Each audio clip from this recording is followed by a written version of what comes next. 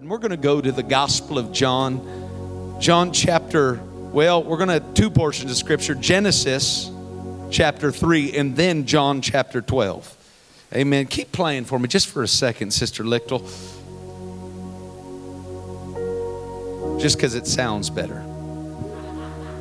You know. But what an amazing job the musicians, the singers did to lead us into the presence of God. I mean, they were getting Joseph. Did you see him slapping that bass and just kind of doing this number? I'll take that any day. Amen. Thank God for the people of God. But here's the thing. I feel anticipation in this house, not just from God's people, but I feel like there is just a anticipation in the heart of God that He could not wait to do what He's about to do in this place, because He knew you were going to be here, and He knows exactly where you are, and He knows exactly what you need. It doesn't matter if this is the first time that you've ever come to the house of God. Maybe it's your second, your third, but you're still a guest. Hear me. God, He's wanting to heal. He is wanting to move on your behalf. So if you would be so honest right now, with a show of hands, how many have come in this house and you have a need? And it doesn't matter how small it is or how great that need is. Look all over this house. People have needs all over this house.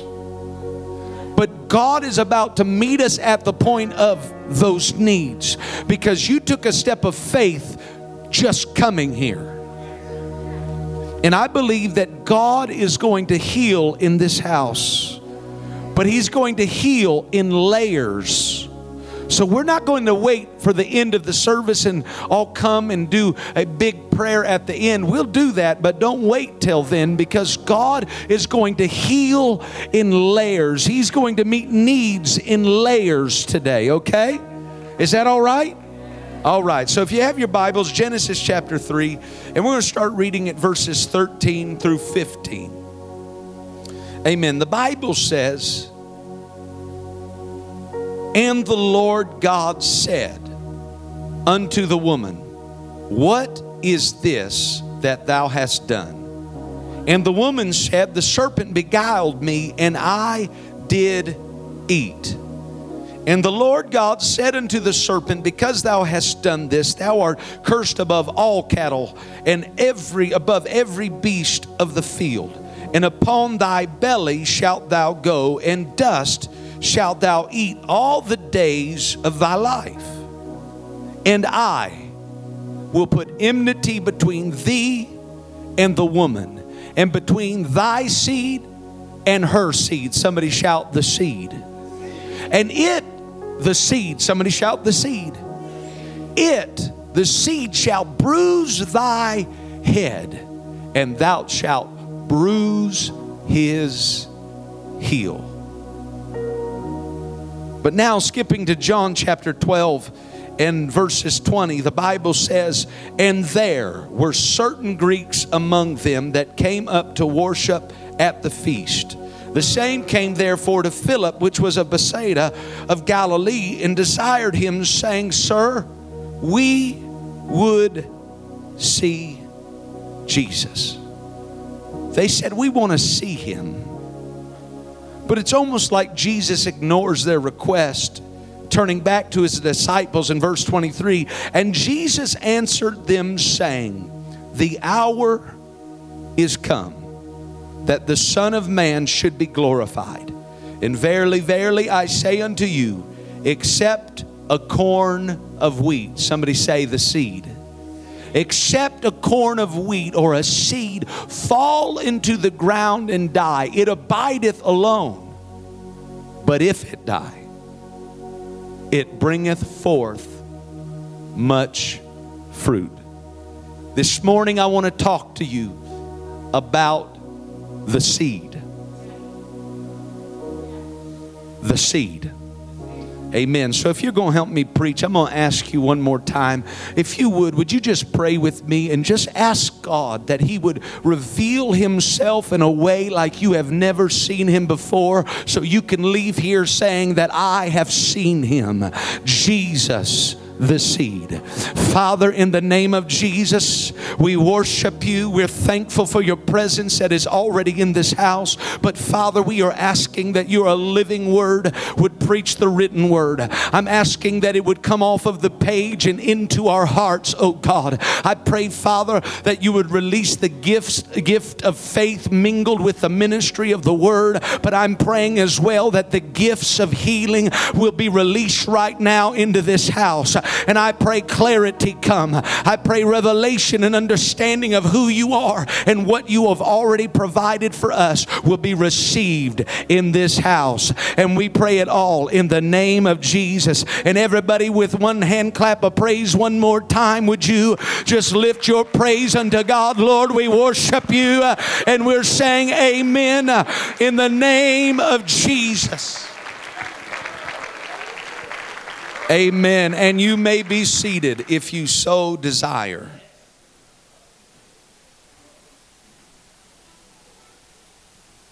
By His word, God created the heaven and the earth.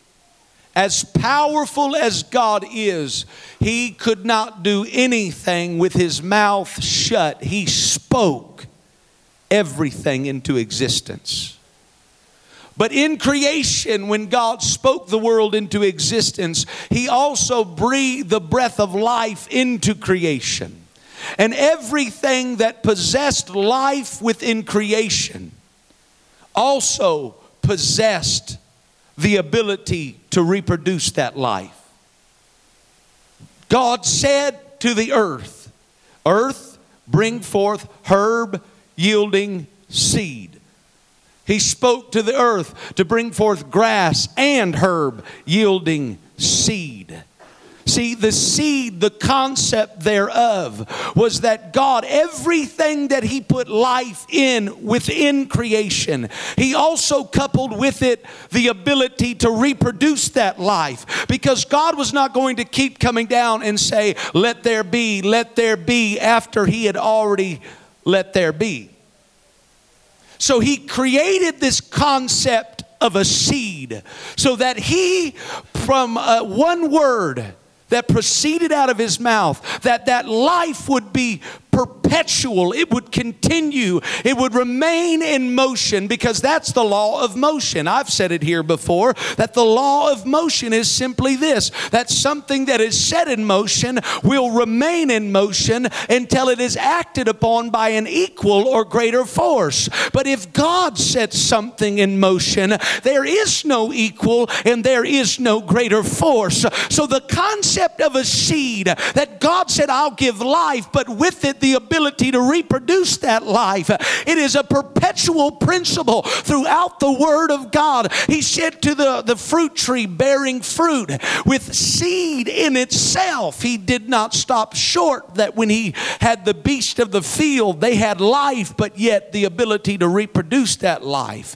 He said of the fish of the sea that they would have that same concept, that they would be able to perpetuate that life. But when it came to Adam and it came to Eve, on that sixth day of creation, breathing into their nostrils the breath of life, He coupled with that life the ability to reproduce that life through the seed. But you know the story. Adam and Eve, they done messed up. They ate the fruit and they had fallen away from God. And here comes God walking into the garden. And watch what He said. He starts a conversation with a woman the way most of us men know not to. Woman, what have you done?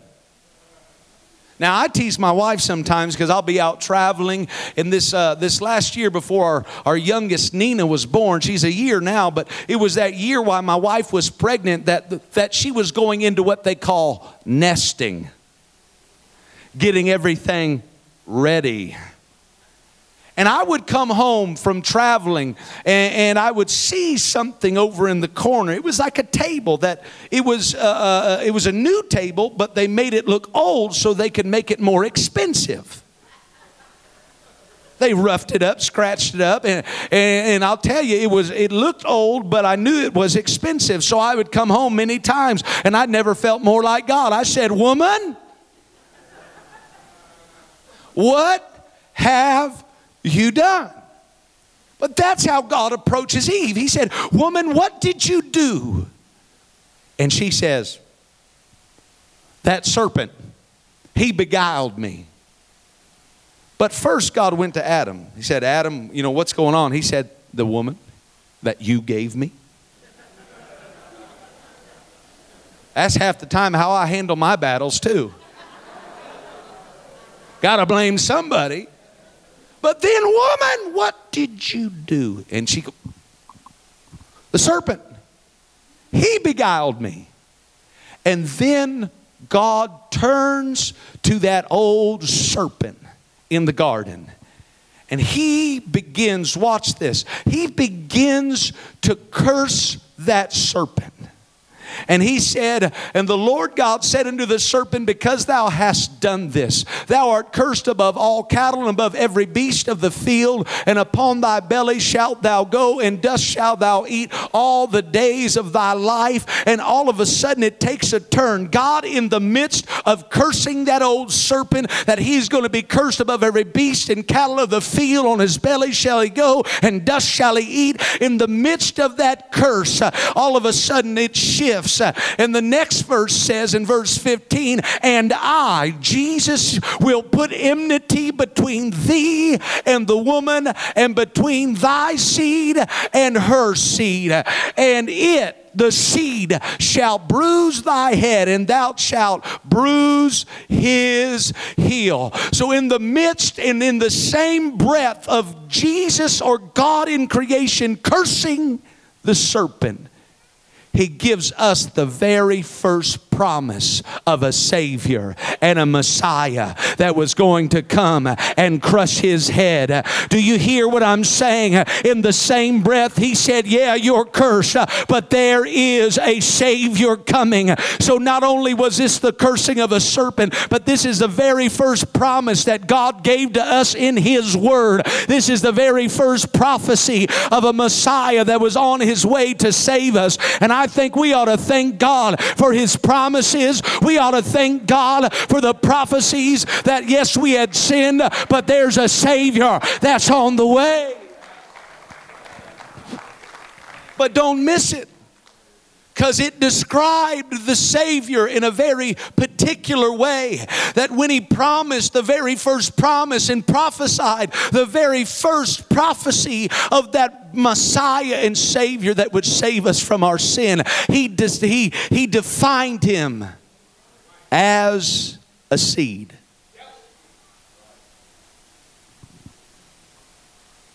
A seed.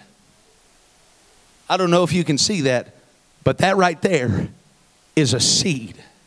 Because God didn't just want you to have life, but he wanted you to reproduce that life and extend that life further than its initial origin. Hear me. The seed, he said there is a Savior coming to save you from your sin. He's going to bring deliverance. He's going to bring healing. He's going to crush the head of the enemy, but he's coming. And here's how you recognize him. He is going to be the seed of a woman. And here, when Jesus comes to a Bethlehem manger, he is born of a virgin, the seed of a woman, just like the prophecy said. But to go even further, Galatians says that he is the seed of Abraham, and Romans says that he is the seed and the offspring of King David. So he came as the seed of a woman. He was the seed of Abraham, and he was the seed of David. Hear me. He, Jesus, came as a seed.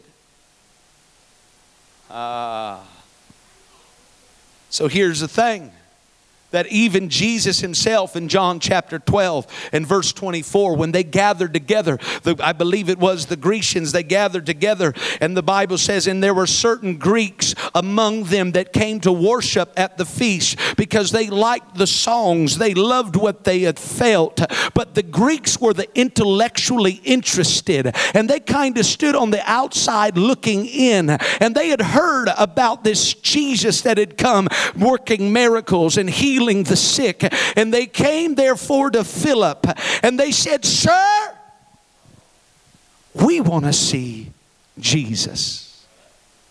So to gathered together with the people of God were the intellectually interested. They'd heard about this Jesus, but they wanted to see him. And they went to Jesus and said, Jesus, they want to see you. They said, Jesus, we got some folks that want to come to church with us. They were excited, legitimately so. But when they said, Sir, we would see Jesus, they run. Watch what the Bible says, verse 23. And Jesus, or Philip cometh and telleth Andrew, and again Andrew and Philip tell Jesus. They got together and they said, Jesus, we got some people that are interested in seeing who you really are. And Jesus almost seemingly brushes it off when he says, and Jesus answered them, saying, the hour is come that the Son of Man should be glorified. And watch what he says. Jesus says, if they're going to see me, they're going to see me for who I really am. Verily, verily, I say unto you, except a corn of wheat, a seed, fall into the ground and die, it abideth alone, but if it die, it's going to bring forth much fruit. So Jesus was saying, if they're going to see me, they've got to see me as a seed. He said, I am that proverbial corn of wheat that's got to fall to the ground and die. So Jesus was making the point that not only am I born of a virgin and a seed of a woman, like the prophecy said, but I am the seed of Abraham. I am in his lineage. I am of the seed of David. And he, in identifying himself, said, I am that corn of wheat. I am that seed that's going to be put in the ground and die and abide alone to bring forth much fruit. So here's what the devil has. The only idea and plan that the devil has. All we got to do is we've got to have the Jews condemn him, the Romans kill him and crucify him. And if we can just get him taken down from that tree, if we can just bury him, we'll get him. But you know as well as I do, the devil, he ain't too smart, because he forgot the prophecy that Jesus was coming as a seed. And the best plan that he had was to kill him and lay him in the ground and bury him in a grave. And what the devil thought was the end was just the beginning. Because when he put Jesus in the ground, he forgot that he was a seed. So the devil's best plan was to win, was to bury a seed. But I've got news. What he thought was the end was just the beginning of something brand new, because he put one seed in the ground and he had many. So I'm here to tell you, what you thought was the end might just be the beginning of something brand new in your world, because he is a seed. Because you know as well as I do, you can't win when you bury a seed. The best thing you can do with a seed if you want to win is don't let it be buried.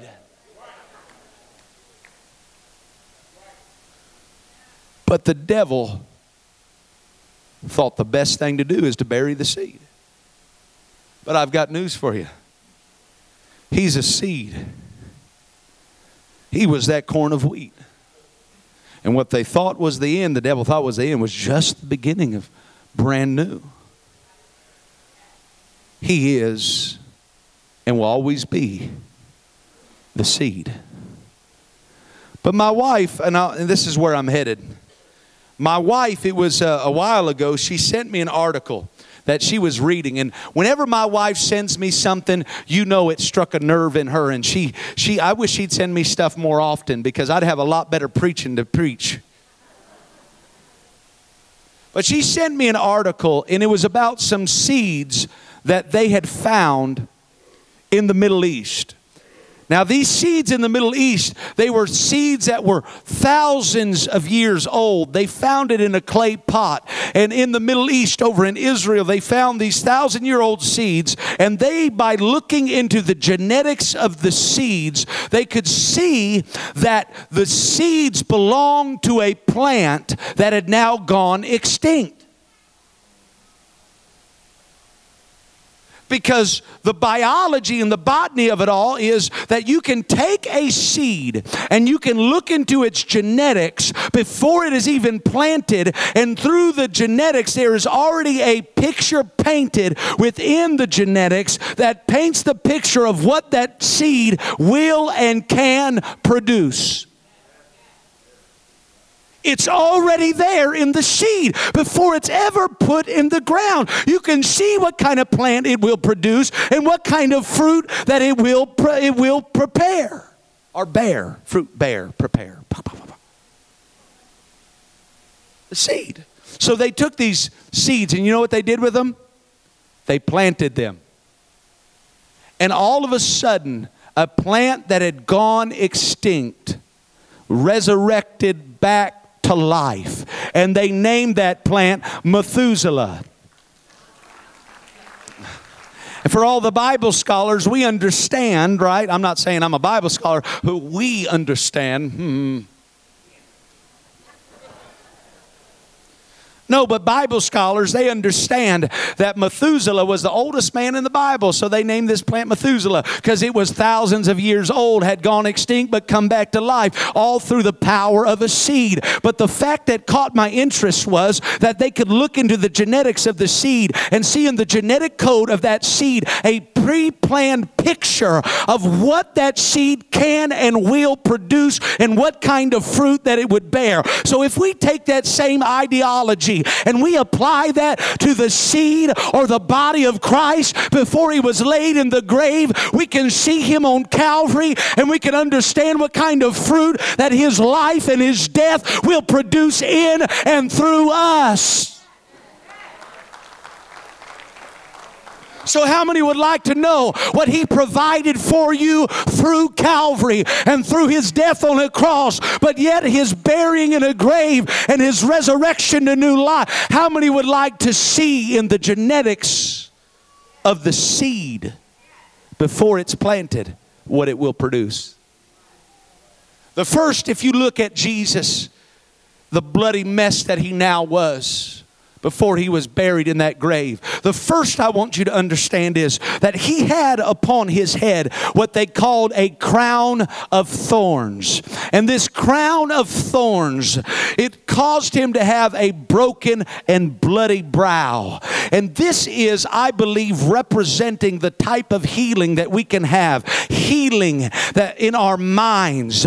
Because when he wore that broken and blood, or had that crown with that broken and bloody brow, this was the seed showing us that he is going to provide for us the ability to have and live with a right mind. So what I'm saying is that Jesus provided as the seed a means for healing in our mind. That's why he said that be not conformed to this world, but be ye transformed by the renewing of your mind.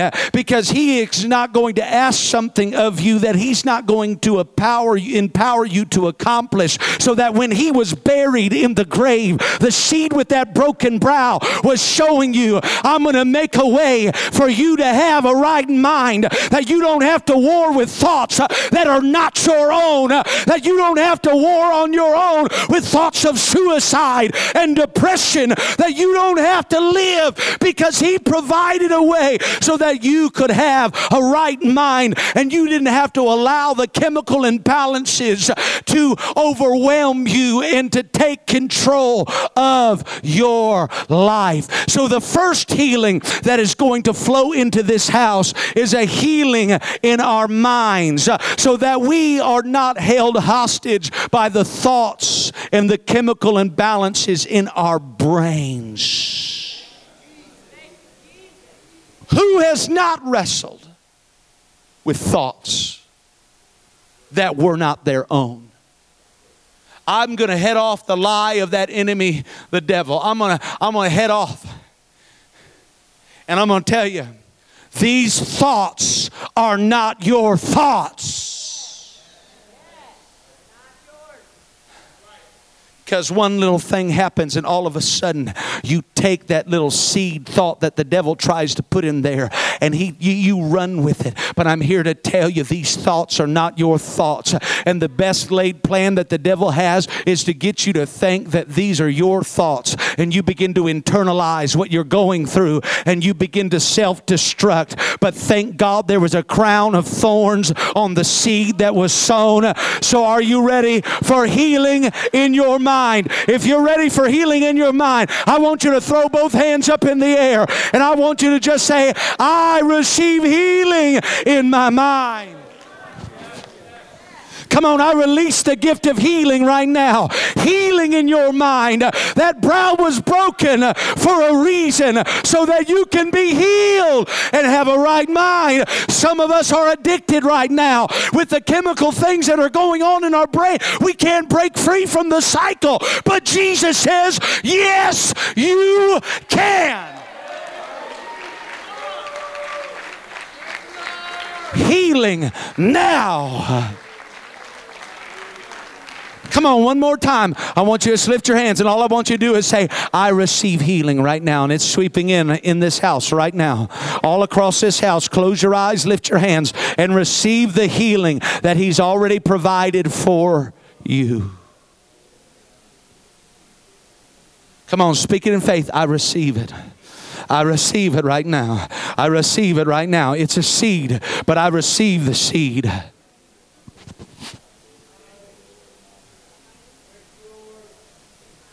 Come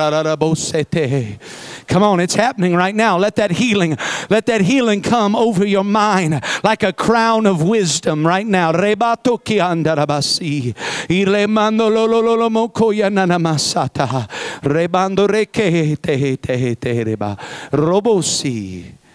the name of Jesus. In the name of Jesus. Now bump your neighbor and tell him, those thoughts are not your thoughts.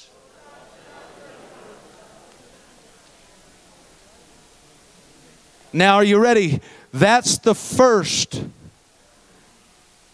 level of healing, because healing starts first in the mind.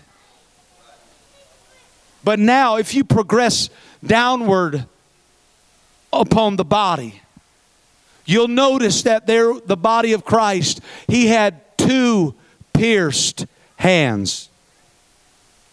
This speaks of healing relationally. Healing within our relationships across the board. And what I mean by that on one hand, through His death, He provided for you the ability to receive forgiveness so you could have healing in your relationship with Him. And I'm thankful on one hand that was pierced, that He provided for us the ability to receive forgiveness, the healing of our relationship with Him. But there wasn't just one pierced hand. There was 2.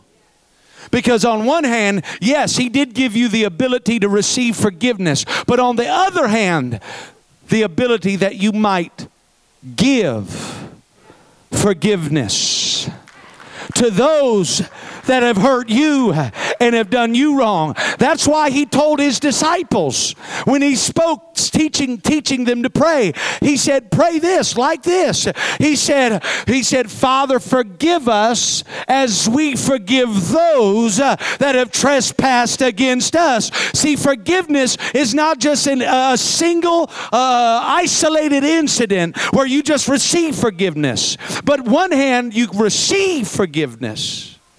But it's not an isolated incident. It's a flow. You receive it that you might extend it to somebody else.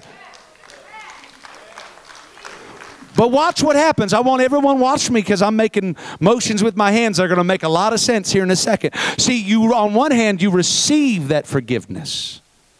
And then it flows to you and then is to flow from you.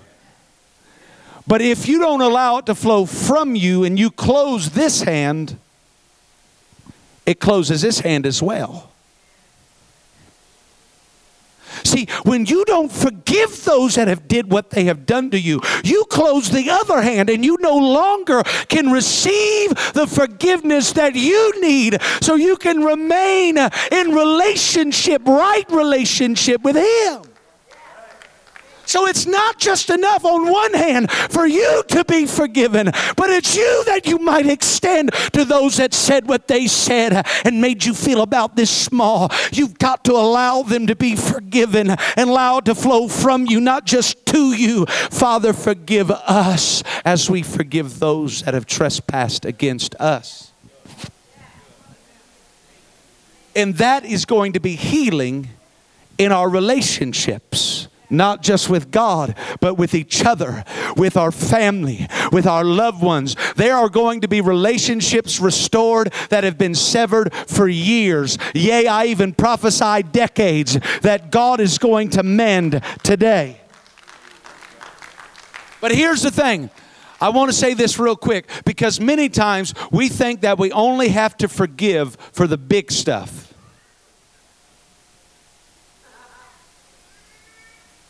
But I want to say that we should also forgive for the little things.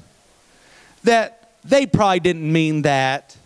And we just brush things off that upset us. And we brush things off that upset our peace. Hear me.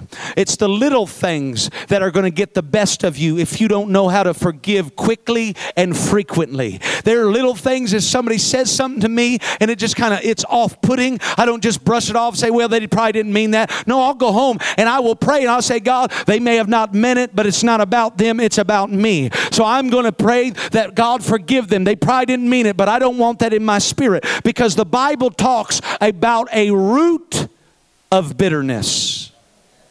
You know where roots come from? Seeds. Seeds are small, but they grow. So you cannot allow a seed of unforgiveness to lodge in your heart, no matter how large or how small. Because even if people didn't mean it and they just and they were perfect intentions, but it still upset you, here's what you got to do. You've got to forgive and you've got to release them. Why? Because forgiveness is not about them being guilty. It's about me being free. So it's not about them. It's about me being free. So I say, Father, forgive me as I forgive them, because I don't want anything in the soil of my soul that can make me bitter and ruin relationships in my world. So are you ready? I want you to lift your hands right now.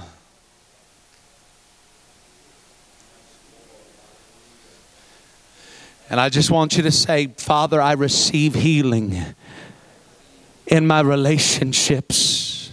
Horizontally right now. Father, help me to forgive. Father, help me to release them so that I can be free. Father, in the name of Jesus, I forgive them that hurt me. I forgive them for decades past. I forgive them for leaving when they left. The pain that they caused me, I forgive them. And I receive healing right now, Jesus. I release healing in this house. Somebody, God is restoring your relationship with Him. Now I'd ask that you'd ask forgiveness. Would you pray it right now? Say, Jesus, forgive me. Forgive me if I've done anything wrong. Forgive me, Lord Jesus, for the things that I've done and in the way that I've treated people. I want that forgiveness so that I can extend that forgiveness in the name of Jesus. In the name of Jesus. in the name of Jesus. Somebody after this service, you're going to go call somebody and you're going to make it right. Somebody, you're going to reach over the aisle to somebody that you've known for years and you didn't think that you had a problem. But then you realized when you started praying that there was not the same kind of relationship that we used to have. And some say, you can't forgive God. And I'll let Pastor, he'll be the main final judgment on this through the Word of God. But some people, they say, well, you can't forgive God. He never did anything wrong. But forgiveness is not about placing guilt on a guilty party. Forgiveness is about me being free from ideals and preconceived ideas of how things are supposed to be and how it's supposed to be treated. So when God, He doesn't do life like you thought He ought to. When you say, God, I forgive you, it's not saying, God, you're guilty. It's saying, God, I want to be free from the preconceived ideas of how I thought it ought to have been. The disappointments that God has allowed into your life to discipline you, not destroy you. You got to say, God, I give it to you and I forgive you because I didn't understand what was going on in my life and in that season. I didn't understand the loss, the pain, and the power that it now has over me. But I want to be free. So, Father, I forgive you, not because you are guilty, but because I want to be free from the disappointments that have devastated me. One more time, real quick. I just feel that merits another way. Father, we receive it right now, the healing in our relationship with you and things that we didn't understand. That's it.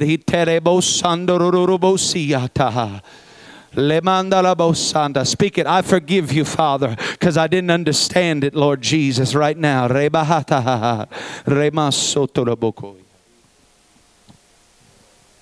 Are you ready for another level? We're just going to go a little bit further now.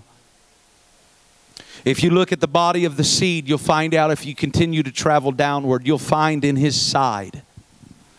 The Bible says that there was a Roman spear that pierced his side. And the seed went into the grave with an open side. But the Bible said that out of that side, Sister Dop, flowed blood and water. You know what medically that reveals to us? Medically, for blood to flow out of your side, it means that when that Roman spear went into his side, it punctured his cardiac sac.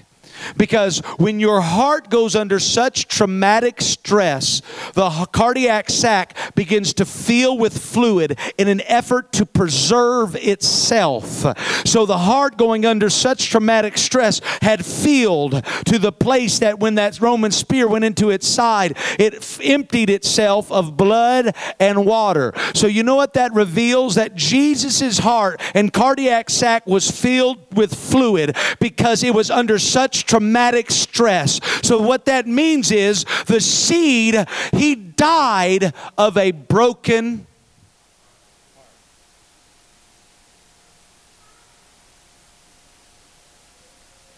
and he was buried in the grave with a broken heart so that you didn't have to live with yours.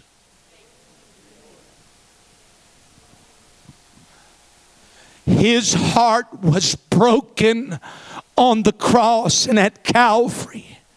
His heart was literally rent in two because he would not have you to live with the brokenness of heart that you've had to live with, but did not know that the seed provided for you the healing of that broken heart. This speaks of emotional healing. That's why Jesus, the seed. You ready?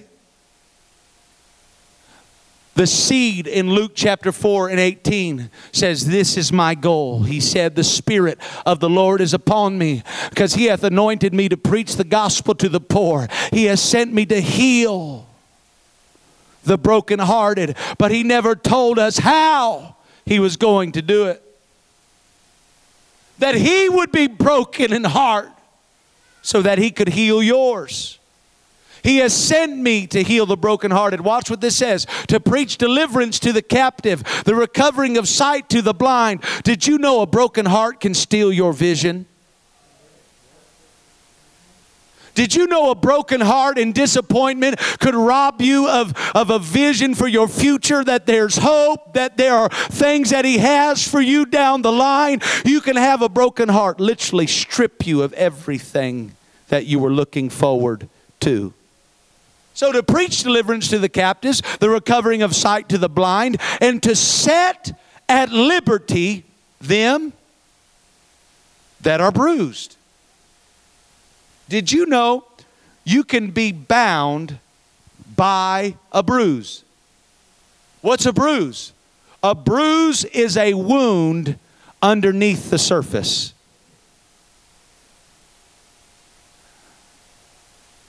It's hurt on the inside. And some of you in this house are carrying around wounds on the inside that are underneath the surface, and nobody might not even know about it. But there is a God in heaven that knew before you were ever wounded, that knew before you were ever emotionally damaged by some degree or another, by the life that you lived and the houses you were raised in and the past that you came from. I'm telling you, the seed with a broken heart that bled for you, that you might be set free from the bruises that nobody knows about, the emotional scars and wounds that you have been living with and trying to just cope with. He said, no, I provided for you a way out of the bruises and the broken heart. So I wonder if there's somebody in here that you in some way, some form or fashion have been wounded emotionally somewhere through the life that you've lived.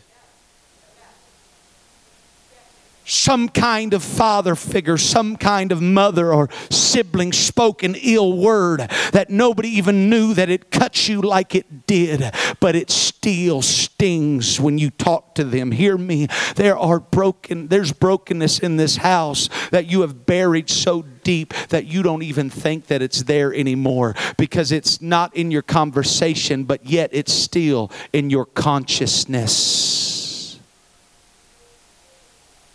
So are you ready to receive what His broken heart provided for you? Are you ready?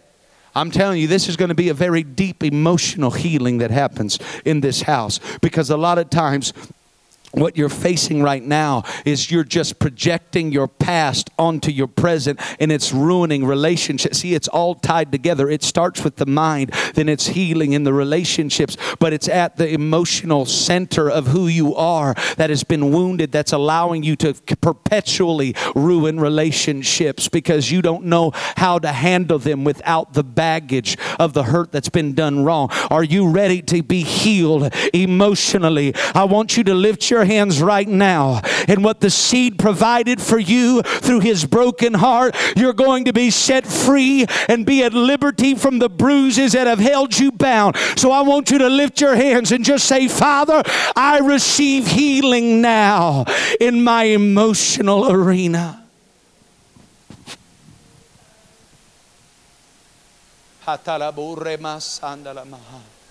Come on, say, I receive it. I receive your broken heart so that mine can be healed right now. That's it. There's healing happening all over this house right now. Would you let your guard down? Would you let your side be open so that God can expose your heart for a moment? For there to be healing now.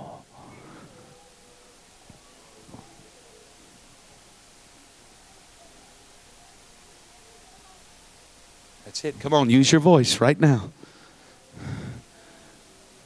Come on, you don't have to carry around that baggage of a broken heart anymore. Healing. I release the gift of healing for the broken heart. I release the gift of healing right now in the name of Jesus for the emotional arena, oh God. In the name of Jesus right now. In the name of Jesus right now. We receive healing in our emotions in the name of Jesus. Are you ready? Just taking a moment. These are layers. These are layers. These are layers. Because listen, God does not want you just to be healed. He wants you to be whole. He didn't leave anything out when he was buried in the grave. You're going to leave here a different person. I hope you know that right now. And it doesn't make me nervous that you're quiet, because when people's having surgery, they ain't saying much. But notice, everything into this point has been underneath the surface. Because that's how the seed works. The seed always begins to work in the unseen before it ever breaks through the soil into the seen. It always grows roots downwards before it bears fruit upward. So everything up to this point has been in the unseen. But the next part of the seed, you'll notice that on his back, he wore 39 stripes. And the Bible said that by his stripes, what's a stripe? They took a whip to his back, and it broke open a stripe. So 39 stripes on his back, open up. Back looked like a hamburger.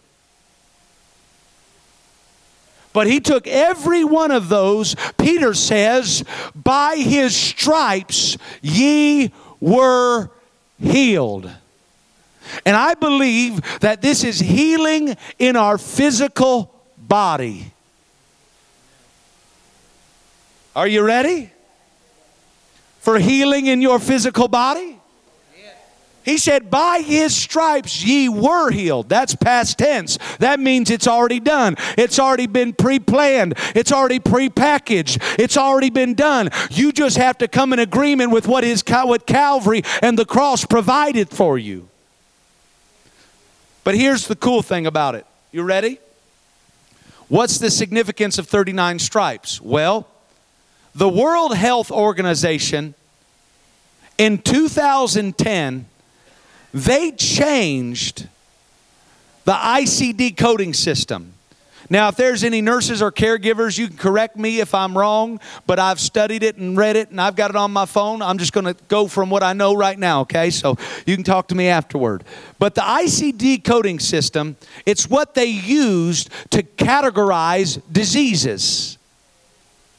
And in 2010, the World Health Organization changed their ICD coding systems from a category of, I believe it was 17 categories of deadly diseases to 39 categories of deadly diseases.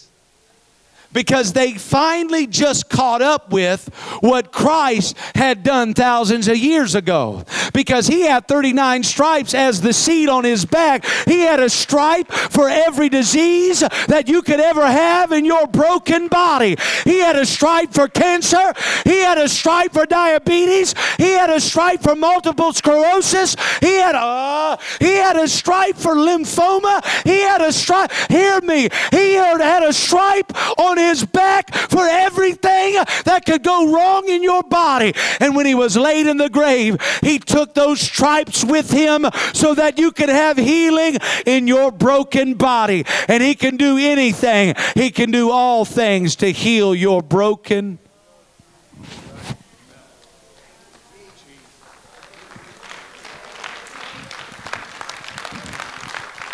I'll say it like this. I shared this at Deer River, and Pastor's going to be my witness. I shared this at Deer River. And there was an elder gentleman that was there, and he was sitting there, and his shoulder was paralyzed. Is he here today? Look at his hand. His shoulder was paralyzed. But as I was preaching about the 39 stripes, I just kind of, in passing, I put my hand on his shoulder, and he said he felt something in his shoulder, and he lifted his hands, and God did a miracle in that man's body. I'm telling you, the seed, he brought healing. The seed brought healing for your physical body. So it doesn't matter what's going on in your world. He can heal that body.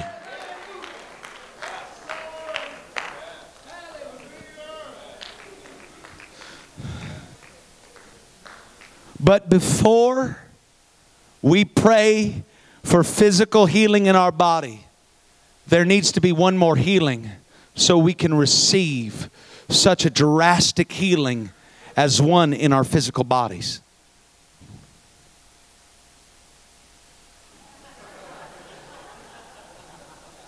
I was supposed to be subtle, guys.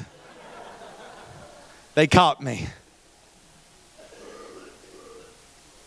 But many times when I talk about physical healing, we can proclaim healing for the stuff on the inside that nobody can see, and we can just say it's done and we can believe it. But when it actually starts getting into the scene, the physical, we struggle. Why? Because there was one more wound in the body of Christ, the seed. And that wound was in his feet. But watch. Why this is significant. I believe this is healing for our faith. Because many times we hear a promise from God's Word, but it doesn't happen immediately, and we go through life and there's more pain and we have more sickness. And what happens is our faith becomes damaged. Our faith becomes eroded over the long haul if it's not renewed day by day.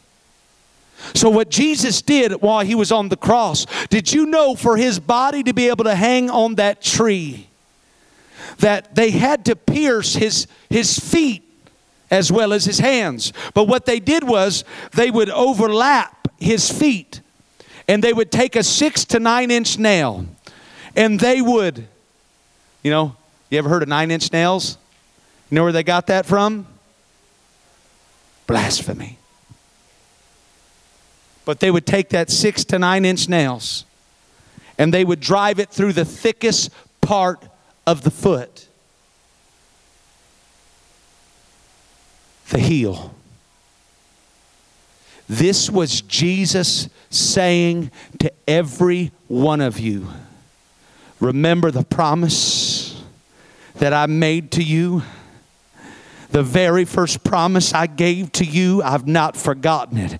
Devil, you may bruise my heel, but I, through the bruising of my heel, am going to crush your head. What Jesus was saying when his foot was pierced and his heel was bruised, he was saying, I have not forgot what I promised you.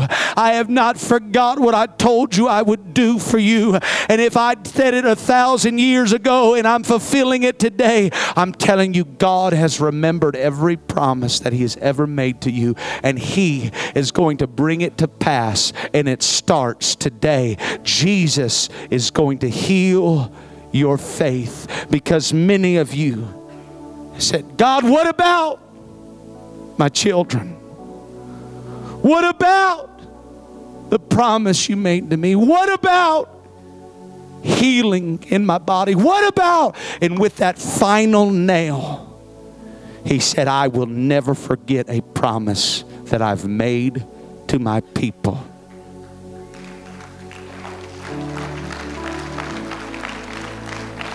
Would you please stand with me all over this house?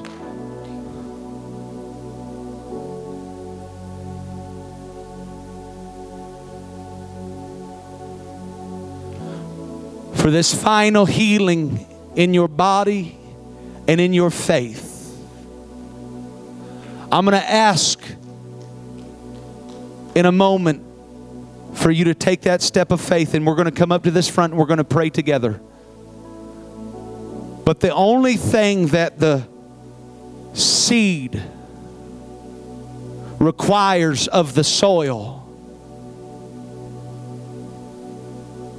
because he created you from the dust of the earth. You are the soil. You are the perfect environment for the seed to come and dwell. But the only requirement that you have to the seed to receive him fully is to be broken. Many times the prophets would say, break up the fallow ground. Because it's brokenness, hear me church, it's brokenness that enables you to receive of the seed. So you that are here that are hurting, you that are here that are broken, the brokenness you despised, the brokenness you didn't understand, it's that same brokenness that has now enabled you to receive the seed. That's all He requires from you, is just be broken and be open and be honest with Him. So in a moment, I want you right now, would you do this for me? Would you reach over to your spouse? Would you reach over to your neighbor? Would you reach over to your guest that's with you? And I want you to reach over to them. And I want you to understand that that's the soil that God is looking for. And everyone that raised their hands that they had a need, I want you to step out of your seat and I want you to bring that need right now up to this front.